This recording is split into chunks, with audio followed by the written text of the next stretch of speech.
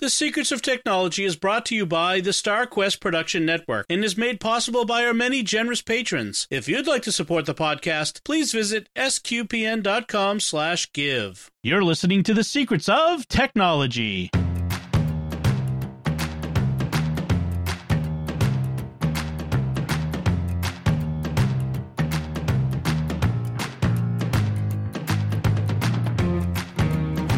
Hi, I'm Dom Bettinelli, and you're listening to The Secrets of Technology, where we discuss the technology news that's important to you from a uniquely Catholic point of view. And joining me today on the panel are Thomas Senherjo. Hey, Thomas. Hey, Dom. And Jack Barzini. Hi, Jack. Hey, Dom. Let's get right into it, because we got a lot to talk about here, and this is a very good topic, and I forget which of us brought it up, but it's as soon as I heard it, I said, this is a great topic. And we're going to be talking today about how to set up your home network safely, securely, efficiently, all those other lees, and so that we're using our technology to our best advantage to serve us. And so that's what we're getting into. You may have a home network already. You probably, in fact, if you're listening to this, I'm almost certain you do. You probably have an internet provider that brings a cable of some sort into your home, or a satellite dish on your roof, or something like that, and that connects to a device that's like a modem, and that may or may not either include inside the same box or outside it another box called a router. So, guys, basically, what is the hardware that we're talking about? What are we talking about when we talk about a network? What's the hardware? Well, to start off, basically what you're going to have is, most of the time, if you're subscribing to your standard internet nowadays, you're going to be offered a modem and router all in one box by your ISP. And essentially what that is the modem is the device that brings in all the internet from a wired connection, and then the router is the part that's going to be broadcasting that out over Wi-Fi throughout your house. And my recommendation is you purchase your own modem and you purchase your own router separately from your ISP. That way you don't have to pay the leasing fees that they're going to add on to your subscription.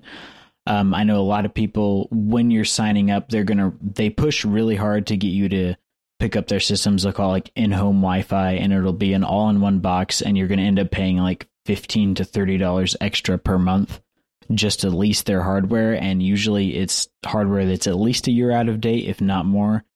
And with a little bit of research, you can get your own hardware. It's going to be probably $150 for your modem up front, and then $150 to $300 depending on what Wi-Fi router package you're going with. But it's going to be a better investment if you buy your hardware separately from your ISP. And it's going to pay for itself in a year. Right. So yeah, don't you're upfronting that cost a little bit, but you're in control of it, and it's a better piece of equipment. Yeah, definitely. Yeah, because I think about you guys are gonna cringe when you hear this. I've had my current ISP for, maybe 10 years. I think I have the same modem that they gave me then. And so I probably need to get a new modem. Now, I think the topic of how to choose a modem, maybe we'll segregate that and come back to that on another episode, just because that's a big conversation in and of itself. DOCSIS and all that sort of thing. And you got to make sure you get the right modem that works with your internet provider and that sort of thing. So we want to... I was going to say, that's the biggest issue. You need to call your ISP first and say, hey, what works with your stuff? Right. And then so you buy it. let's put that aside for the moment and move a little further in. Why would we want to separate the router and the modem? What benefit of that is there in that? It just has to do with, if one piece of hardware fails, you're not going to lose everything all at once. If your router dies, you can replace that and not replace your modem, and vice versa. Okay. You also get more flexibility. Like if you buy a modem, I feel like we're at a point with technology now where you can buy a modem and it's going to be good for, like you said, probably a decade, but you might want to change your Wi-Fi routers out more than that. Mm-hmm. And so that way you don't have to get a whole new system every time you want to change one part of that. Right. And to be fair, if you don't want to bother with the modem, you want to just get the modem from your provider and add your own Wi-Fi router, you can do that. There are ways to just shut off the router portion of your combined box, which is what I normally do. Yes. Just because our ISP will not allow me to use my own modem. They are very stodgy about that. So they won't let me do it. So I have to use their router, but then I just shut off the Wi-Fi portion of the router and connect my own Wi-Fi the Wi-Fi portion of the modem and use my own Wi-Fi router from there. One of the benefits of turning off the Wi-Fi that they give you, the Wi-Fi built into the modem, is some ISPs will also have public hotspots running off of your modem, and they tell you it doesn't affect your bandwidth, or the people who are using it can't get into your network. But frankly, I'm paying for this service. I don't want other people using it. I just feel better turning that off and use somebody else's modem for that sort of thing. All right, so I've got my modem. We'll talk about, we'll come back to that later. We got my router, a Wi-Fi router. Now, not all routers aren't just Wi-Fi, right? I could run a wire out of the back of it and run Ethernet in, which is what I do. Here I use both the Wi-Fi, my phones and my laptops and iPads and that sort of thing. But I run a cable. Actually, I run it to a switch, but that's outside our discussion. But I run it into the back of my iMac because I want higher speed, because that's a big difference, right? The speed you get over Ethernet is much higher than you're going to get over Wi-Fi, correct? Yes, absolutely. That is correct. Yeah. Yeah, I have critical pieces of equipment that I need on a solid, stable connection that's reliable and fast. And so, I run a server that's a gaming server that I have friends from around the world that connect to. And that's definitely hardwired into my router and my computer. Also, I just like to have it on that higher speed access. Yeah, and I think that goes into the whole when you're planning out how you're going to be laying out your network, you want to make sure you have things like your backup system, if you have one, or like a rated array of hard drives for storing all your media. You want all that to be in the same room with your modem and router so they can all be wired in. And then the Wi-Fi is going to be for things like your phones and your iPads and your laptops, where you want to have decent speeds, but you're not necessarily worried about latency to a high degree or the reliability of the connection like 24/7.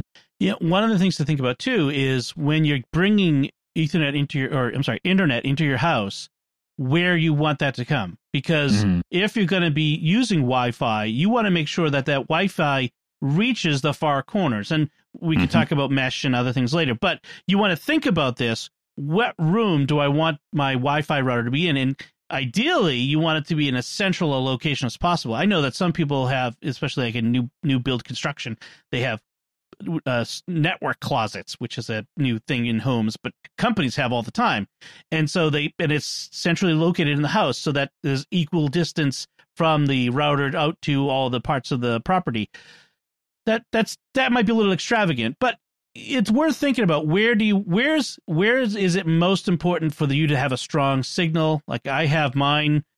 The guys can see on my my camera here, right above my head, right here above my head is my router. Right behind me, high speed, and it's a short distance to the by wire, all that sort of stuff.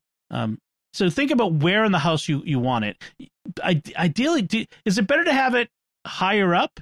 In my experience, I know that this is mostly anecdotal, but in my experience, if you are in a 2-story house or more, you want it to have it at least be on the second floor and as central as possible, because that way it's going to be radiating out towards the different rooms in the house. And in general, when you're setting up a Wi-Fi router, it's going to be closer to the ground.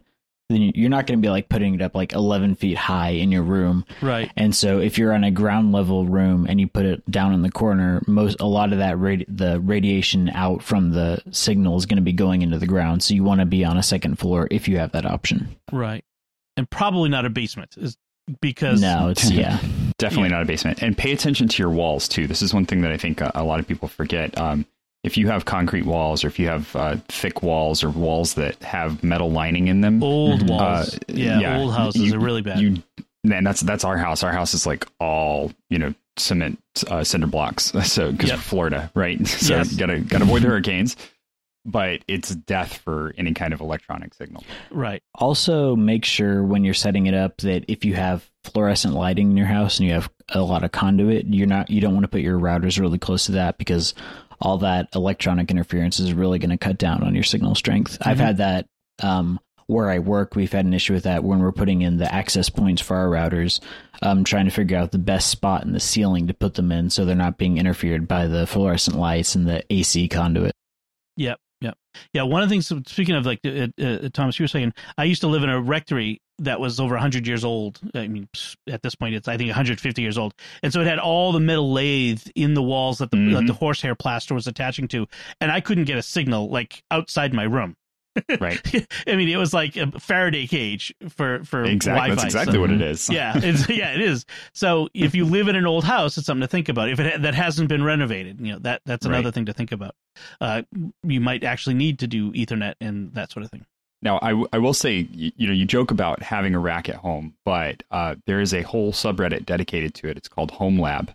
Oh. And it's all about people that have created their rack setup at home. And man. Most of them are system architects, and they just, they see the problems with the stuff that's going on at home, and they want to put it together that way. Yeah. I'm tempted to go check out that subreddit, but it might be dangerous. I will also say, if you're intimidated by running Ethernet cable in your house, it's really not as bad as you think it's going to be. Mm-hmm. Like, I'm not any sort of certified electrician at all, and I've wired up an entire building with Ethernet, and it's really not that hard to do. So if you have rooms in your house, especially if you have an older house, you're not going to have a lot of network drops that are going to be in convenient locations. And so if you just get the, the RJ45 termination cables, they even make like the easy clip-on cables. It's really not that hard to do yourself. Yeah. I've done it. And you can buy conduit, like the baseboard running conduit that just sticks to the wall and all that sort of thing. I've done all that. Yeah, it's pretty easy, pretty straightforward. And you can get it all at Home Depot. That's the great thing. It's not like you have to go to a specialty store or even order it online or something. You just go to Home Depot and you can find it all there. All right, let's talk about the software end of this, the configuration of things. Let's first, how do I get into my router? How do I access its controls? What are the options here?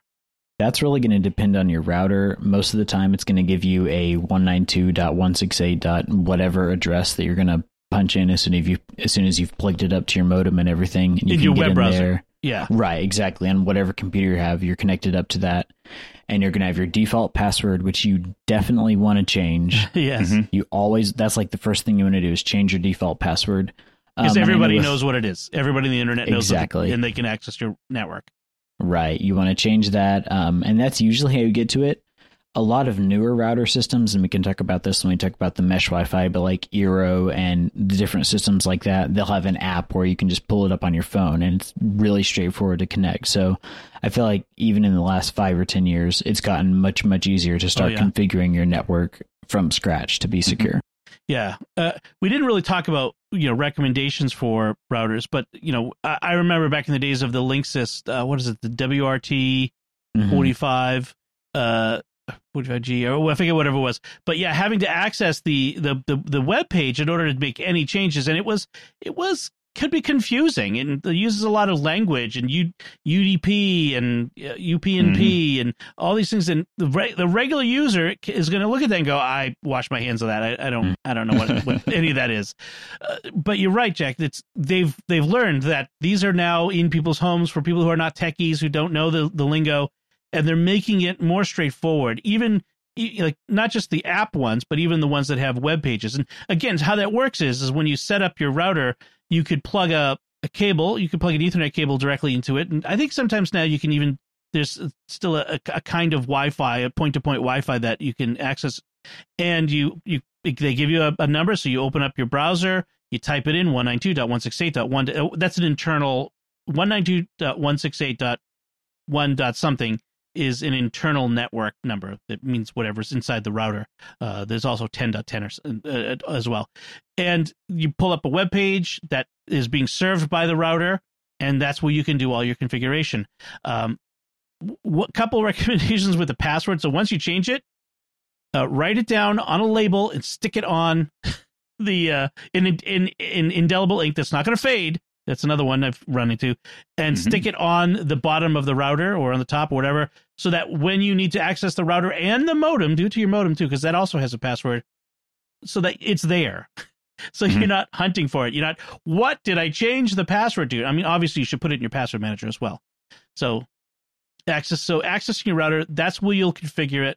What kind of configuration do we have to be concerned about in our router? What kind of things should we be thinking of changing? Mostly it's obviously first two things: change your password I recommend changing the username too if you can, just because that way if admin's not a user in there, they can't brute force it. Yep. But then you want to go through and you want to look at the settings that are related to how people connect. So there's a couple of different choices here, and you have to make the decision on how much work you want to do. Right. Because that's really what it comes down to, right? So we can blacklist items, which is to say you pick an item that you don't want to allow on your network, or you can whitelist items. That means that nothing can get on your network unless you specifically said that it can get on your network. And I'm a proponent of the whitelist. I think the whitelist is a great option, especially if you are if you're paying attention to all of the different things that connect.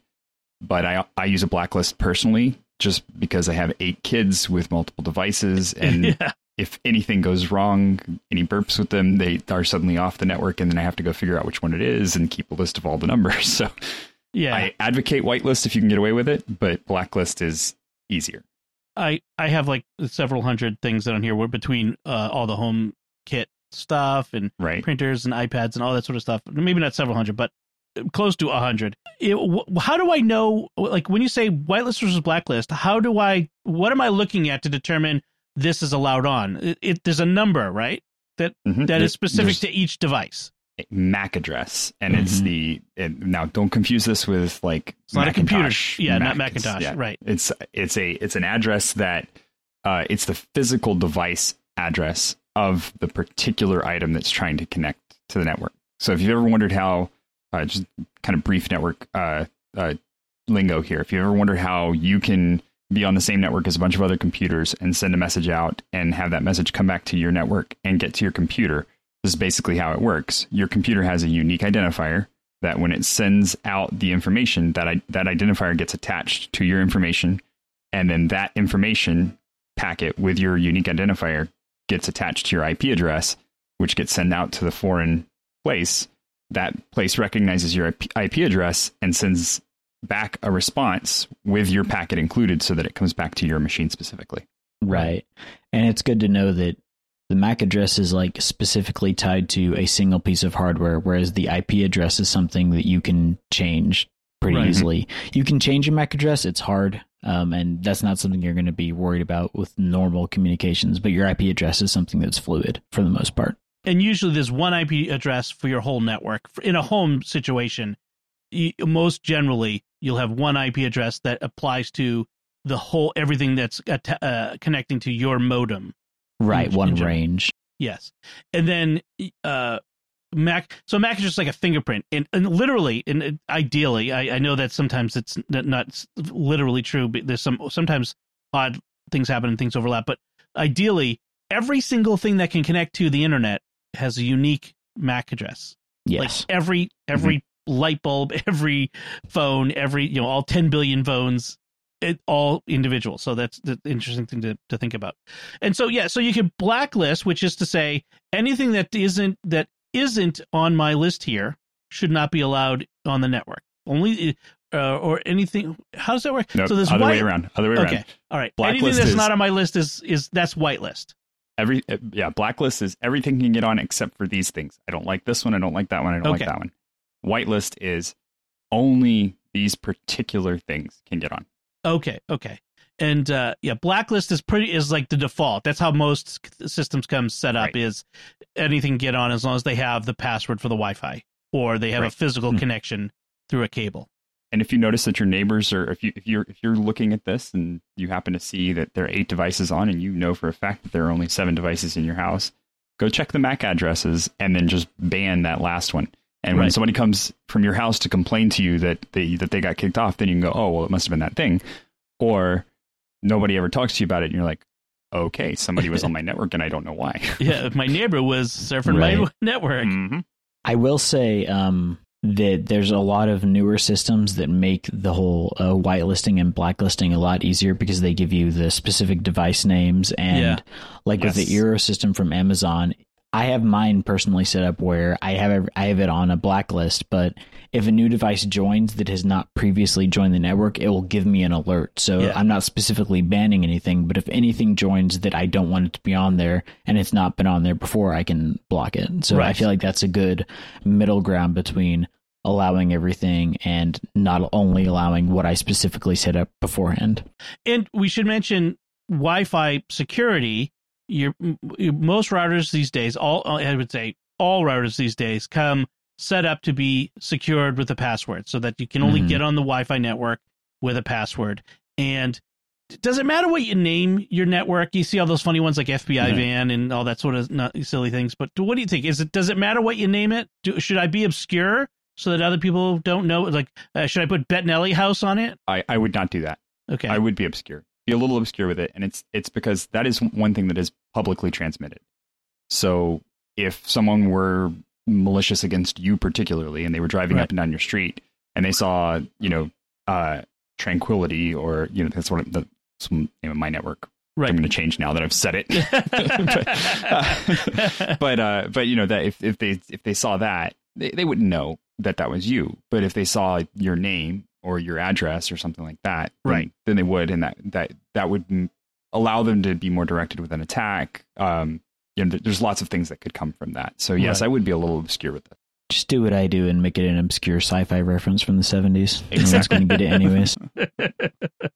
There you go. I was trying to think of an obscure one, like something out of Space 1999 or something. Yeah. That's a nice 70s sci-fi.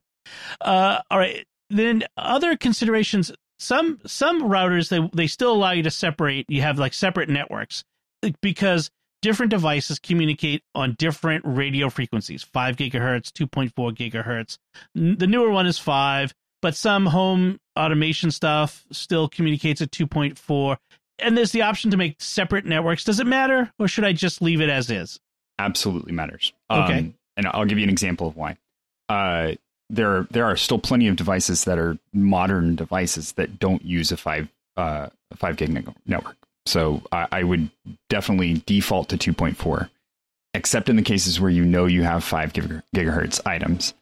And then also, if you are using a single router that's servicing your entire house, but you have a 5 gig device on the other side of the house, it is not going to receive as good a signal as on a 2.4 gig network.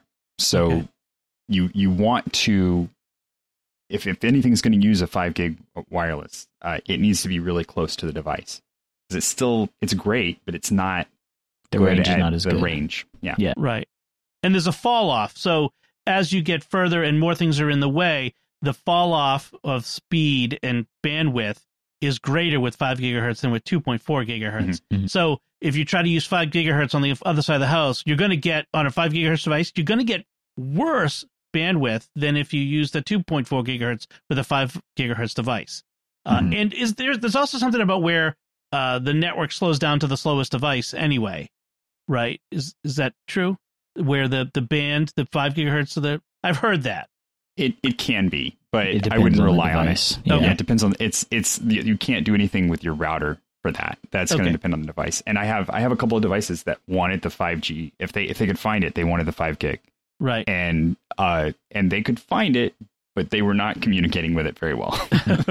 And I should point out, because it could be confusing, when we talk about 5 gigahertz, that's separate from 5G that like Verizon in that phone. That's not Wi-Fi. Vaccine. I was trying so hard not to say it, and then it slipped. I was like, oh man.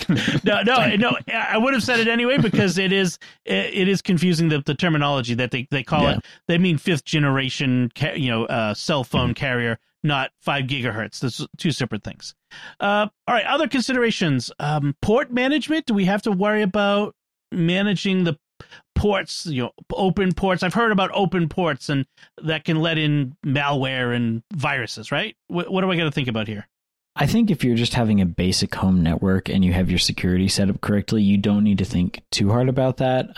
Obviously, it's going to get more complicated if you're adding in switches and depending on what kind of services you're connecting to. But I think in general, if you're just using a standard router and home modem, you're not going to need to be too worried about that. You need to make sure your antivirus on your computer is set up and your ports on your computer are shut down. But from a network perspective, unless you're doing something more advanced, you don't need to be too worried about the ports on your router. The default should be fine. Okay. Yeah, if you are running anything that someone from outside is going to connect to, so if you're planning on running a server, then you do want to be, you want to learn about this. This is something that you really need to pay attention to and work at, especially if you're going to have a pass through. Like I use a website called No IP that allows me to have a website without knowing the static address at my house. So I don't have to pay my ISP extra for a business license so that I get a static IP for my house and everything.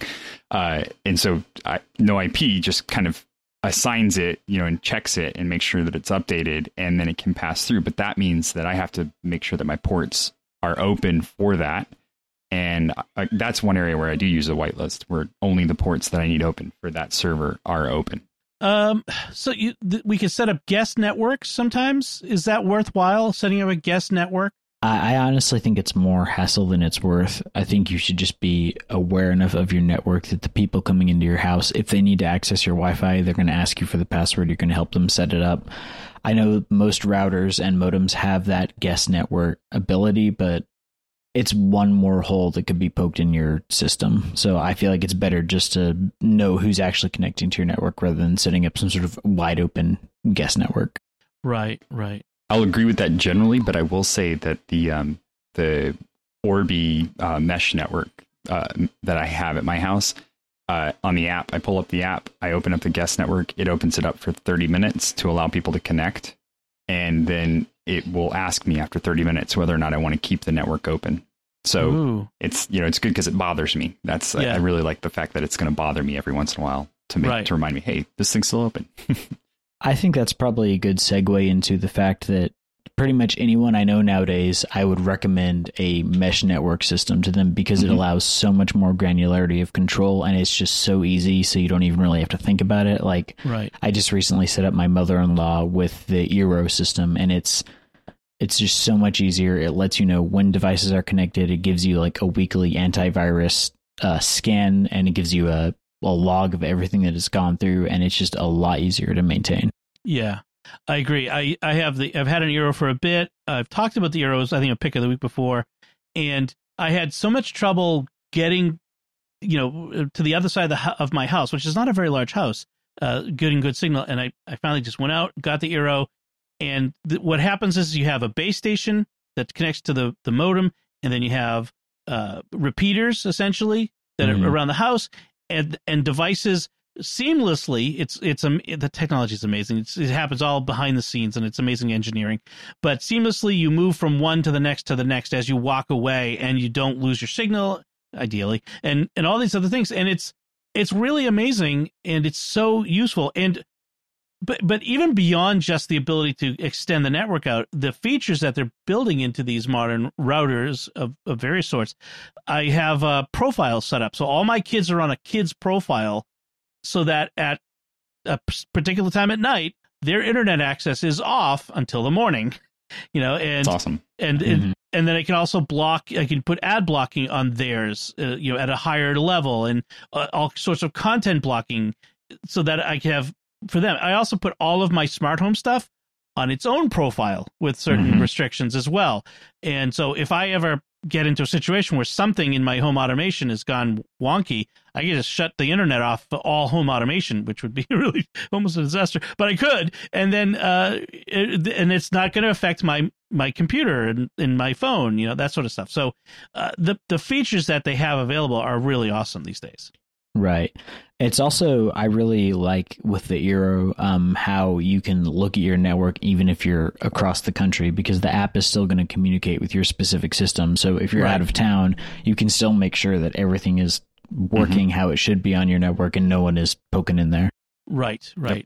And if you can't get access and your wife has called you and said, I can't get online, and you get access, like, well, that's probably not the Eero. It's probably the internet connection or something along those lines. But it is really amazing. And you can turn things off. You can access things. You can kick things off the network right from anywhere that you have internet access. We've talked about Amazon Sidewalk before, but we should bring it up again. Amazon, which owns Eero, so I'm kind of interested whether there's any backdoor elements of this, but that's a whole nother, we don't know. But if you have an Echo or any other Amazon device, as well as Tile, Ring, the Ring cameras, some other things like that, they are all part of this thing called Amazon Sidewalk, which is it's a kind of mesh network in the sense of it's designed to set up a cloud of internet connectivity for devices, not for people to browse the web, but for devices, so that your neighbors, say your neighbor has a Ring camera on the edge of the property, like between your house and their house, and their Wi-Fi router is just a little too far, but your, say, Echo is fairly close, it will and gives a stronger signal. It'll hang on to that one and get connectivity that way instead of through its own router and that sort of stuff. And that's the idea. Or if a tile tracker walks by the front of your house, it gives its location to tile through your Echoes or your Rings and that sort of stuff. Amazon assures us it's completely private, that there's no way anything could possibly go wrong. But I'll put a link again in this week's show notes, just like I did last week, of how to turn that off in the Alexa app. And I think the major issue is the fact that they made it opt out and not opt in. They just kind of turned it on. And I believe that they're really banking on most people not even checking that kind of news and just not even thinking to check that. Right. I turned it off the first time I heard about this months ago. I went in, turned it off so that it was preemptively off before the system went live. And I checked again after the system went live just to make sure, because sometimes, for some strange reason, the switch flips when the system goes live and you have to turn it off again. Not this one, but I've seen it happen with other things. So that's worth double checking. But yes, that's one of those shadow tactics, right? Yes. Yeah. Dark patterns. Dark patterns. Any other concerns that we need to think about for setting up our home network? The only other thing I can think of is if you're setting up smart devices that are going to be either outside the home or on the edge of your home, you want to make sure that the security protocols for those are locked down. Like if you have Ring cameras like outside your house, they're going to be connected over Wi-Fi, and that goes back to the Amazon Sidewalk thing. But you want to make sure that everything is set up with those so those don't end up being an inadvertent backdoor into your network. I personally would recommend, if you have anything like that, like security cameras, that you hardwire those in, because they're going to be physically outside of the home. But again, that's also a matter of the difficulty that's involved with that. So just make sure you're aware of what your smart devices are doing if you're placing them outside the home specifically. Generally, I mean, as long as you have the Wi-Fi password, security set up, I'd almost feel like hanging an Ethernet cable off of the back of one of those would be more of a security hole, wouldn't it? Rather than if they're on Wi-Fi, because then someone just plug the Ethernet cable into a laptop or something. I think it depends on the device. It's really a case-by-case basis. Because some security cameras are essentially Wi-Fi repeaters if they're connected to other security cameras. There's some Ring devices where you have your Wi-Fi camera and you can get a whole network of those, and it sends the signal out to the other ones. So you want to make sure that you're aware of how that's working before you're setting it up. So just to be thinking about that. Yes, just know how it works. Right. I'll give one tip, one little trick that I learned that's really cool. You have a list of IP addresses internally that you can use for your devices. So if you have a network printer that's giving you problems because you put it on your Wi-Fi and drops the Wi-Fi and whatever, you can actually assign it a static IP. So if you go into the settings on the printer and move through it, just give it a static IP that's a higher number, because generally what you're allotted at your house is about 255 addresses. So if you just think about it, like we were talking about with the 192.168.1, that's the stuff that's owned by the ISP. Those last three digits go from 0 to 255, and you can't touch 0 or 255. So there's a little bit of space in between. But if you pick a number like right in the middle and assign it to your printer, then your printer will have a quote unquote static IP that's probably not ever going to get used by anybody else, and it's not going to interfere with any of the other stuff that's going on, but you'll be able to connect to it from your computer a lot better if you wire it directly into your router. Yeah, the way it works is, in general, the router is assigning IPs dynamically. Just here, you take one, take this 32, 44, and it just hands them out like candy. Whereas and those can always change, so your phone might have a different internal IP every day. But like you said, Thomas, if you if you assign a static IP, and it's just a matter of just putting it in there, 192.168.1.145, say, that's going to be its IP, and it won't change, and that can sometimes, like you mentioned, fix access problems. I would also say, if you're looking at setting static IPs, a good tool to use is the Angry IP Scanner. You put that on your network, and then you put in your range. So like if you're on the 192.1.168, you put in 192.1.168.0 to 192.168.1.255, and it will scan every single IP address in that range, and it will tell you what device is on what IP. So you can pick out the specific IPs you want to use and know that they're free. Oh, awesome. It's a Windows app? Yeah, it is. So Okay. I'll send you the link. We can put that in the show notes. Awesome. Looks like they're trying to, I just went to the website, looks like they're looking to port it to Mac. So that, it just says it works on Windows, Mac, and Linux. So, but they're looking for help from Mac programmers. So awesome. Cool. That's good one. All right. I think if you have any questions, listeners, if you have any questions about home networking that we could help address in a future episode, please send them to us to technology@sqpn.com. And like I said, we'll talk about routers and modems, the hardware more specifically in the future, and get into that a little bit more. But hopefully this is a good beginning to talk about home networking. Before we move on, I want to talk about our patrons, and I want to thank them for their support. Their support makes it possible for us to create the Secrets of Technology. And I want to thank our patrons, including Andrew G., Aaron M., John S., Joseph S., and Adam L. Their generous donations at sqpn.com/give make it possible for us to continue the Secrets of Technology and all the shows at StarQuest. You can join them by visiting sqpn.com/give. So our headlines. So I love this one. This is one where I'm kind of rooting for the government in this one. The feds.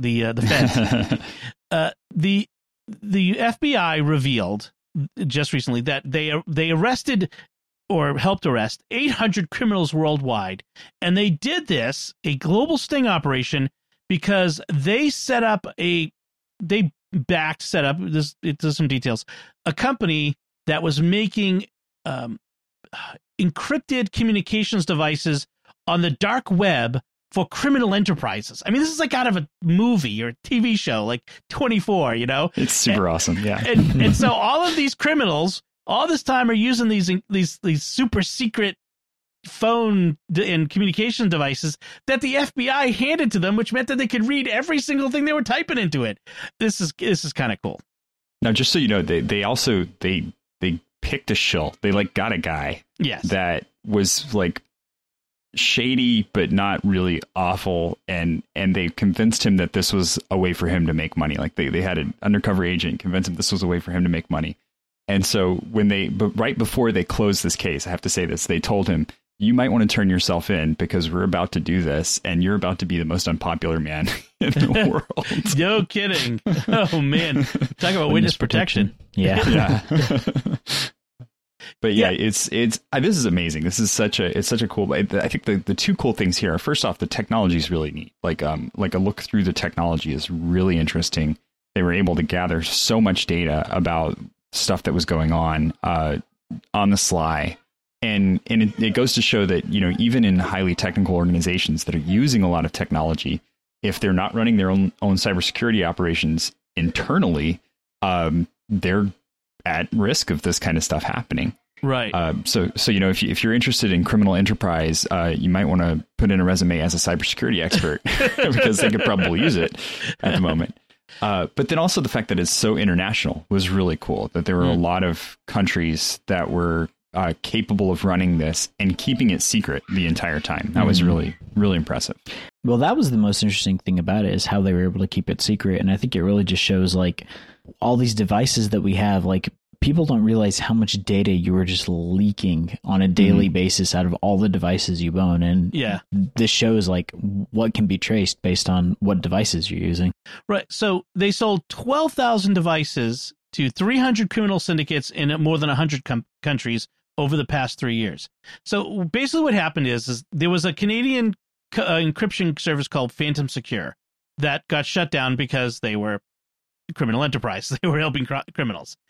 And so the FBI noticed, hey, well, there's space in the market now for this sort of thing. Let's fill it. So they went to one of the guys who used to work for Phantom Secure. That's the guy that we're talking about, and he was the face of their new Anom, it's called. And so they started selling these, and it was a cell phone that had been stripped of all normal functions, and the only working app was a disguised as the calculator.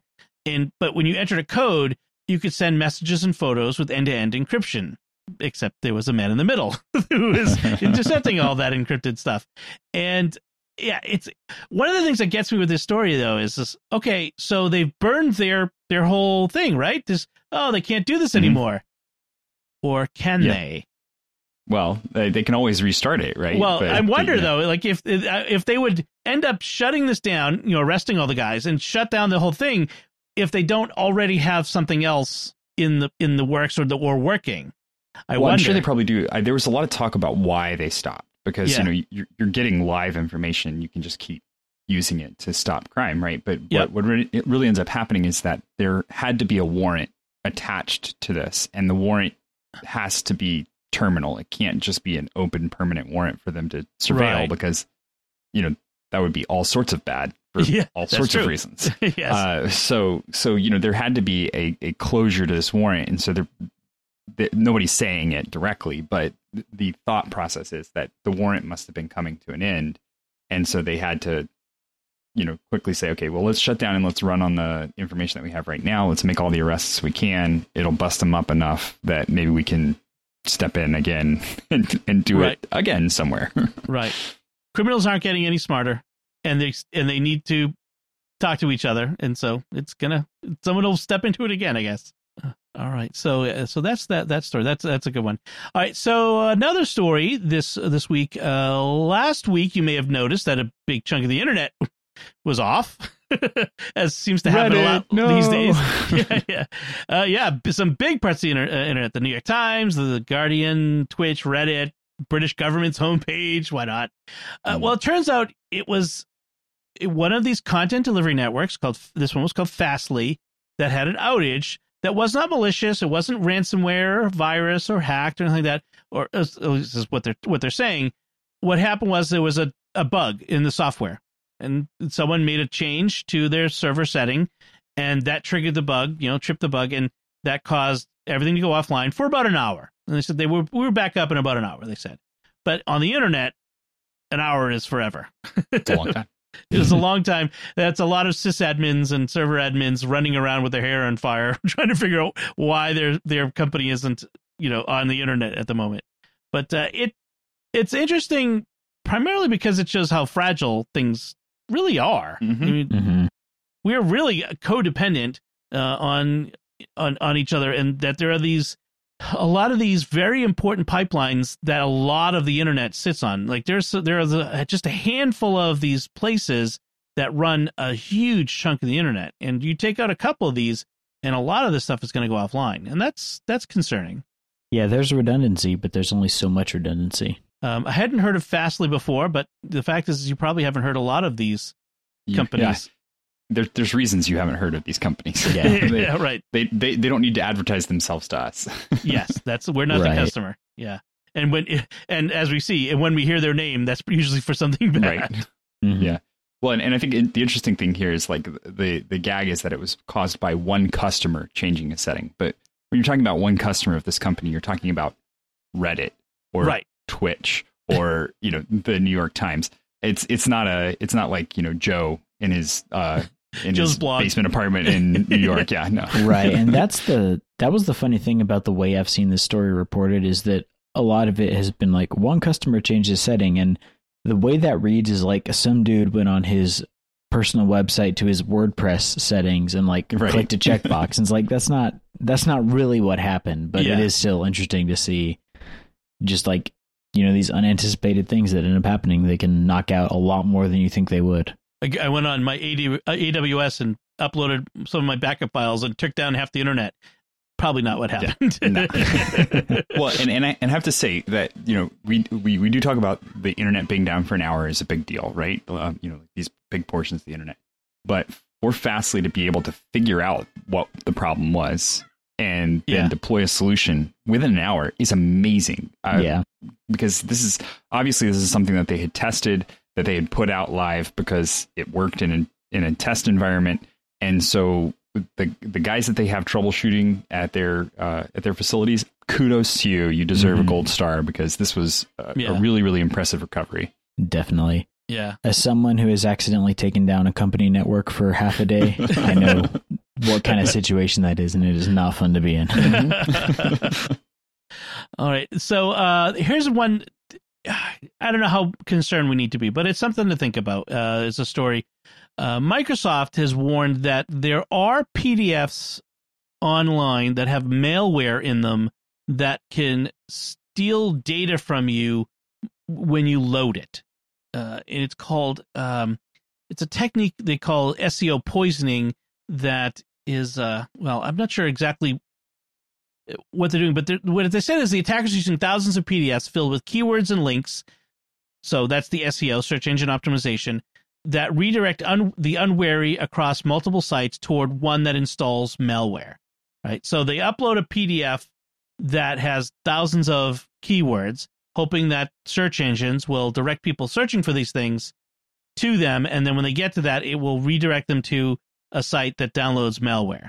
I think that's kind of what they're saying. I don't think I'm too far off. Yeah, and that's pretty close. Solar Marker Jupiter is what they're calling it. But what can we do to protect ourselves from this? I mean, is it just make sure we have good malware protection on our systems, or is there something we can do to prevent being directed to this stuff? I think it's a twofold thing. I think it's make sure your malware protection is up to date, but also make sure you're not clicking on just random links. Like I guess a good example would be if you're a student and you're looking for your textbook and you don't feel like paying $300 for your textbook, don't click on some random link that you found on the internet 5 pages down in Google, because it's probably not going to be legit. Right. Yep. Right. That's a good one. Or right at the top of Google. That's the other one to avoid, is that very first 1 or 2 things that return. Yeah. Those can be dangerous too. Yes, that's true. That's true. That people gaming the system. Yeah. And it's also, I don't know if this is specifically what's happening with this, but there's a technique that people have used in the past to push malware with PDFs, is that if you put all your text in the same color as the background of your PDF and then have it activated that way, you can't physically see what's going on, but it's going to pull up all that information still, even though you can't visually see it. It's still in the file. So the thing is to be careful when clicking on .doc or .pdf search results that show up in search results. Yes. Make sure they're at least on a site that you recognize, for one thing. Like if it's on a journal like the Lancet, or like one of these big JSTOR or something like that, these research sites where you expect to find PDFs, right. That sort of thing. If it's got a Russian or Chinese top level domain, then you should maybe be wary of it. This is kind of similar to the situation you'd run into in the early 2000s where you'd go on LimeWire to download a song, and if you found the song you wanted and it was 2 kilobytes, you knew that's probably not the song you want. Right.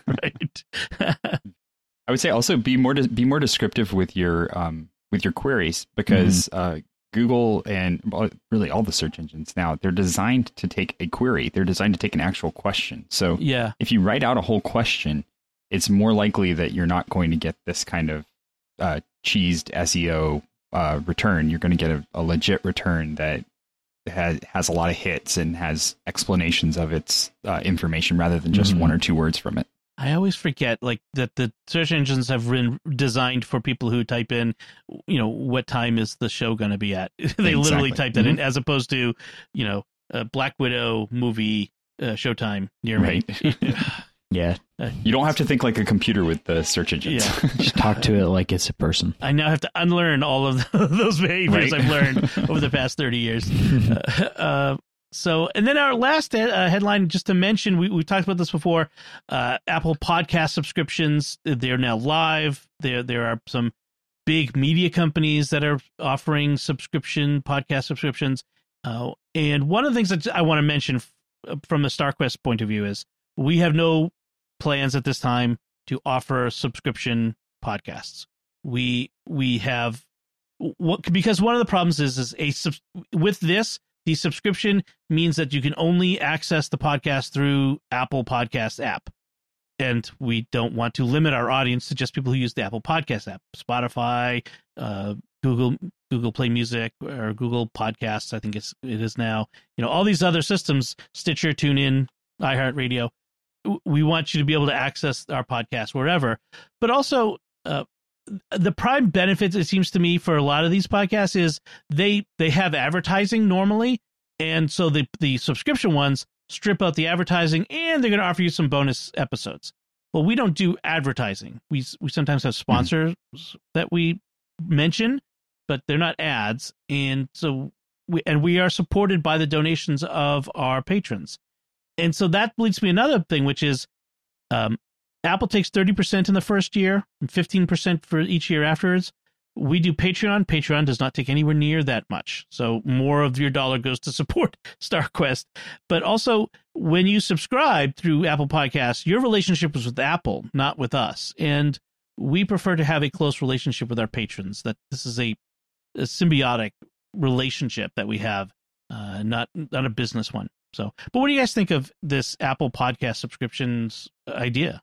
I'm not a particularly big fan of it, just because I feel like it takes away from the kind of grassroots feel that a lot of podcasts have had. And what the nice thing has been about podcasts over the years is that it isn't this closed off walled garden of you're going to buy all this media, and it's been produced by larger companies. And over the years, we've seen that with, I feel like podcasts have become more and more of a mainstream thing, which isn't necessarily a bad thing, because you get more content creators out there, but you also get the situation, which is the same thing that's happening with YouTube, where it's less and less individual creators, and it's more these media conglomerates who are gobbling up the space. And so I feel like this pushes podcasts more in that direction of being a professional, closed off kind of thing, rather than people being able to go out there and make their own shows. And the ones that sink or swim are based on their fan bases.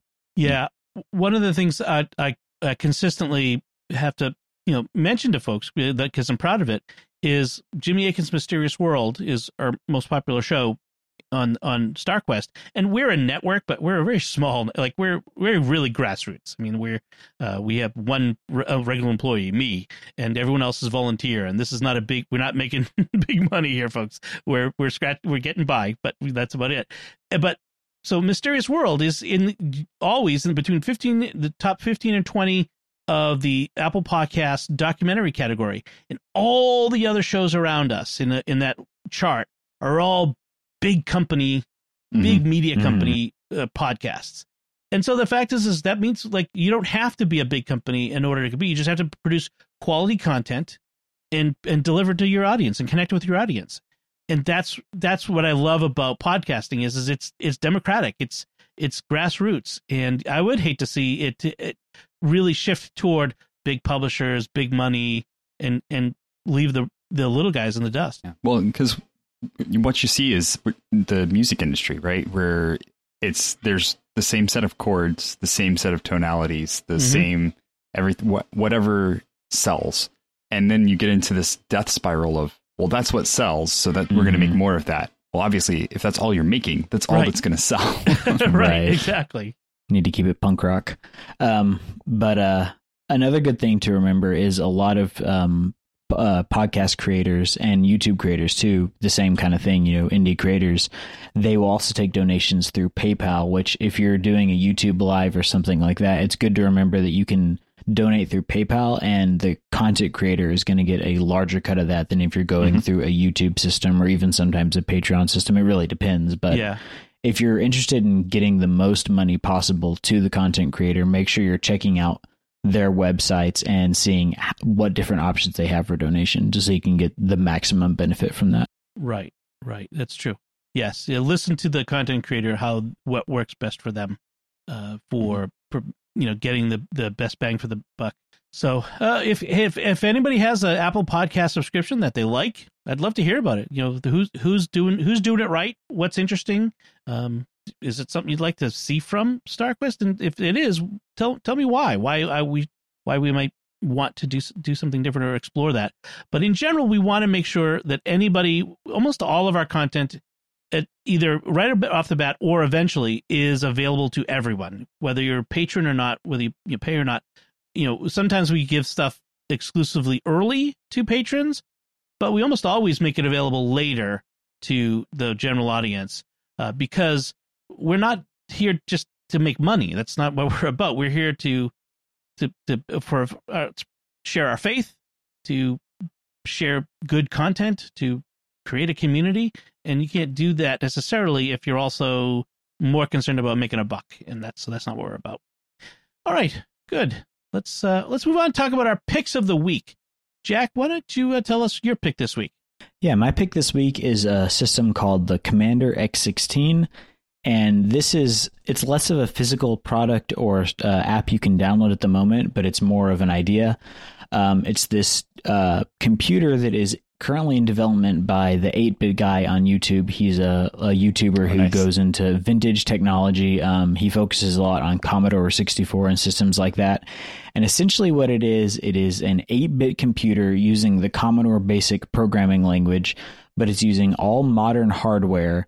So you can replace the system as parts need to be upgraded without having to worry about buying a 35 or 40-year-old system off of eBay and wondering if all the caps have popped or if your chips have gone bad. And it's currently in development.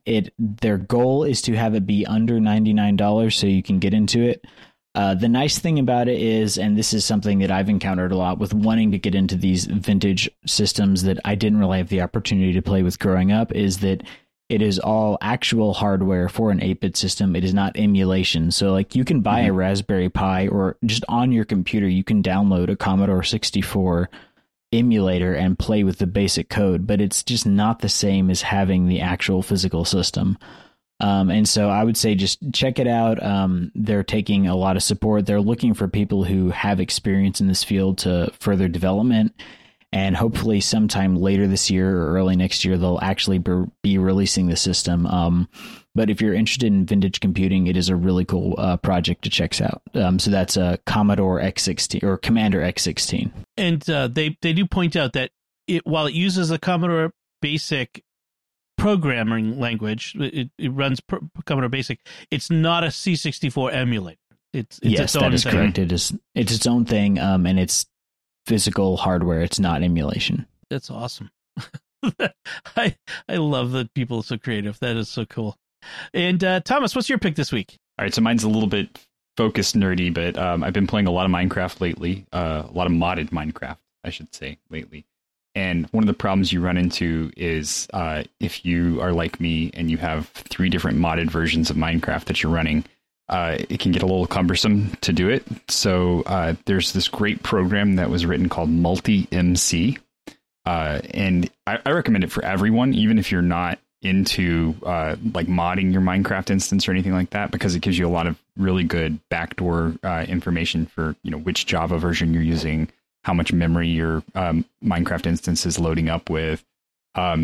It's very intuitive to use, really, really easy. It's basically just a blank screen. You right click on it, you say create an instance, you pick which release of Minecraft you want, or if you have a downloaded mod pack, you just open that mod pack zip file and it loads it up for you, and it takes care of everything.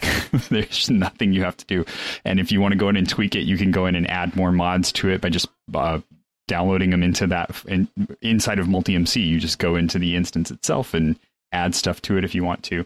So highly recommend it. It's called MultiMC. It will replace your standard Minecraft launcher with this whole new bells and whistles system. It's available on everything. So Windows, Linux, and Mac. Awesome. Nice. Cool. I'll have to use that for we've been looking at setting up a modded Stargate Minecraft server for the Secrets of Stargate podcast group. Nice. So I have to look at using that for that system. There you go. That's cool. Very cool. All right. So my pick this week is another one of my menu bar apps that I like to use. And this one's called Drop Zone 4, which is available in the Mac App Store. You can buy it directly from the programmer, the developer. It's also available as part of SetApp. So if you have a SetApp subscription, you're getting it as part of that as well. And so what it does is it basically drops down a shelf or a little bit of a window or a grid that makes it easier for you to do a bunch of different things. So you can launch applications. You could drop a file, like so you have a file that you want to drag into somewhere into the depths of your hard drive. You can drop it on there, and it sort of holds it there on that shelf. Then you navigate to where you want to go, and you pull it off and put it in the right place. But you can do all kinds of other stuff to it. And I use this every day, so I often have to upload. Well, every day I have to upload podcast files to our content delivery network called Libsyn. That's where our podcast files are served from. And so I have several different drop targets, I guess that you call them, on my drop zone, and they go to different places in our Libsyn servers. So I just drop it on there, boom, it's there on the server. I can do it for FTP, I can do it to Google Drive, Amazon S3, all kinds of places. I can AirDrop. I can also like shorten URLs. All I do is copy a URL, hit the drop zone button, click shorten URL. So it's all of these very quick things. There was a upload YouTube video one that was there for a while but stopped working, so I'm not sure if that's ever going to work again, but it was kind of handy for uploading YouTube videos as well. But it's got a whole lot of different things. I use it for just a handful of things, but the things it does very well, and it saves me a bunch of time. And so check it out. Go to their site. I'll have the link in the show notes, and you can see examples of the sorts of things you can do. And that's if you need it, you'll recognize it. If you don't need it, then you won't find anything that it does for you there. But check it out anyway. All right, I think that will do it for us this time. So we'd love to hear your feedback on our discussion. If you have any feedback, any comments, any questions, let us know by going to the show at sqpn.com/technology. or the SQPN Facebook page, facebook.com/StarQuestMedia, or send an email to technology@sqpn.com. And you'll find links from our discussion and our picks of the week on our show notes at sqpn.com. Remember to like each episode of Secrets of Tech on Facebook, retweet them on Twitter where we're at SQPN, and leave us comments wherever you find us. Until next time, Jack Barazzini, thank you for joining me and sharing the secrets of technology. Thanks, Tom. Thomas Ennerho, thank you as well. It was nice to be here. And once again, I'm Dom Bettinelli. Thank you for listening to the Secrets of Technology on StarQuest.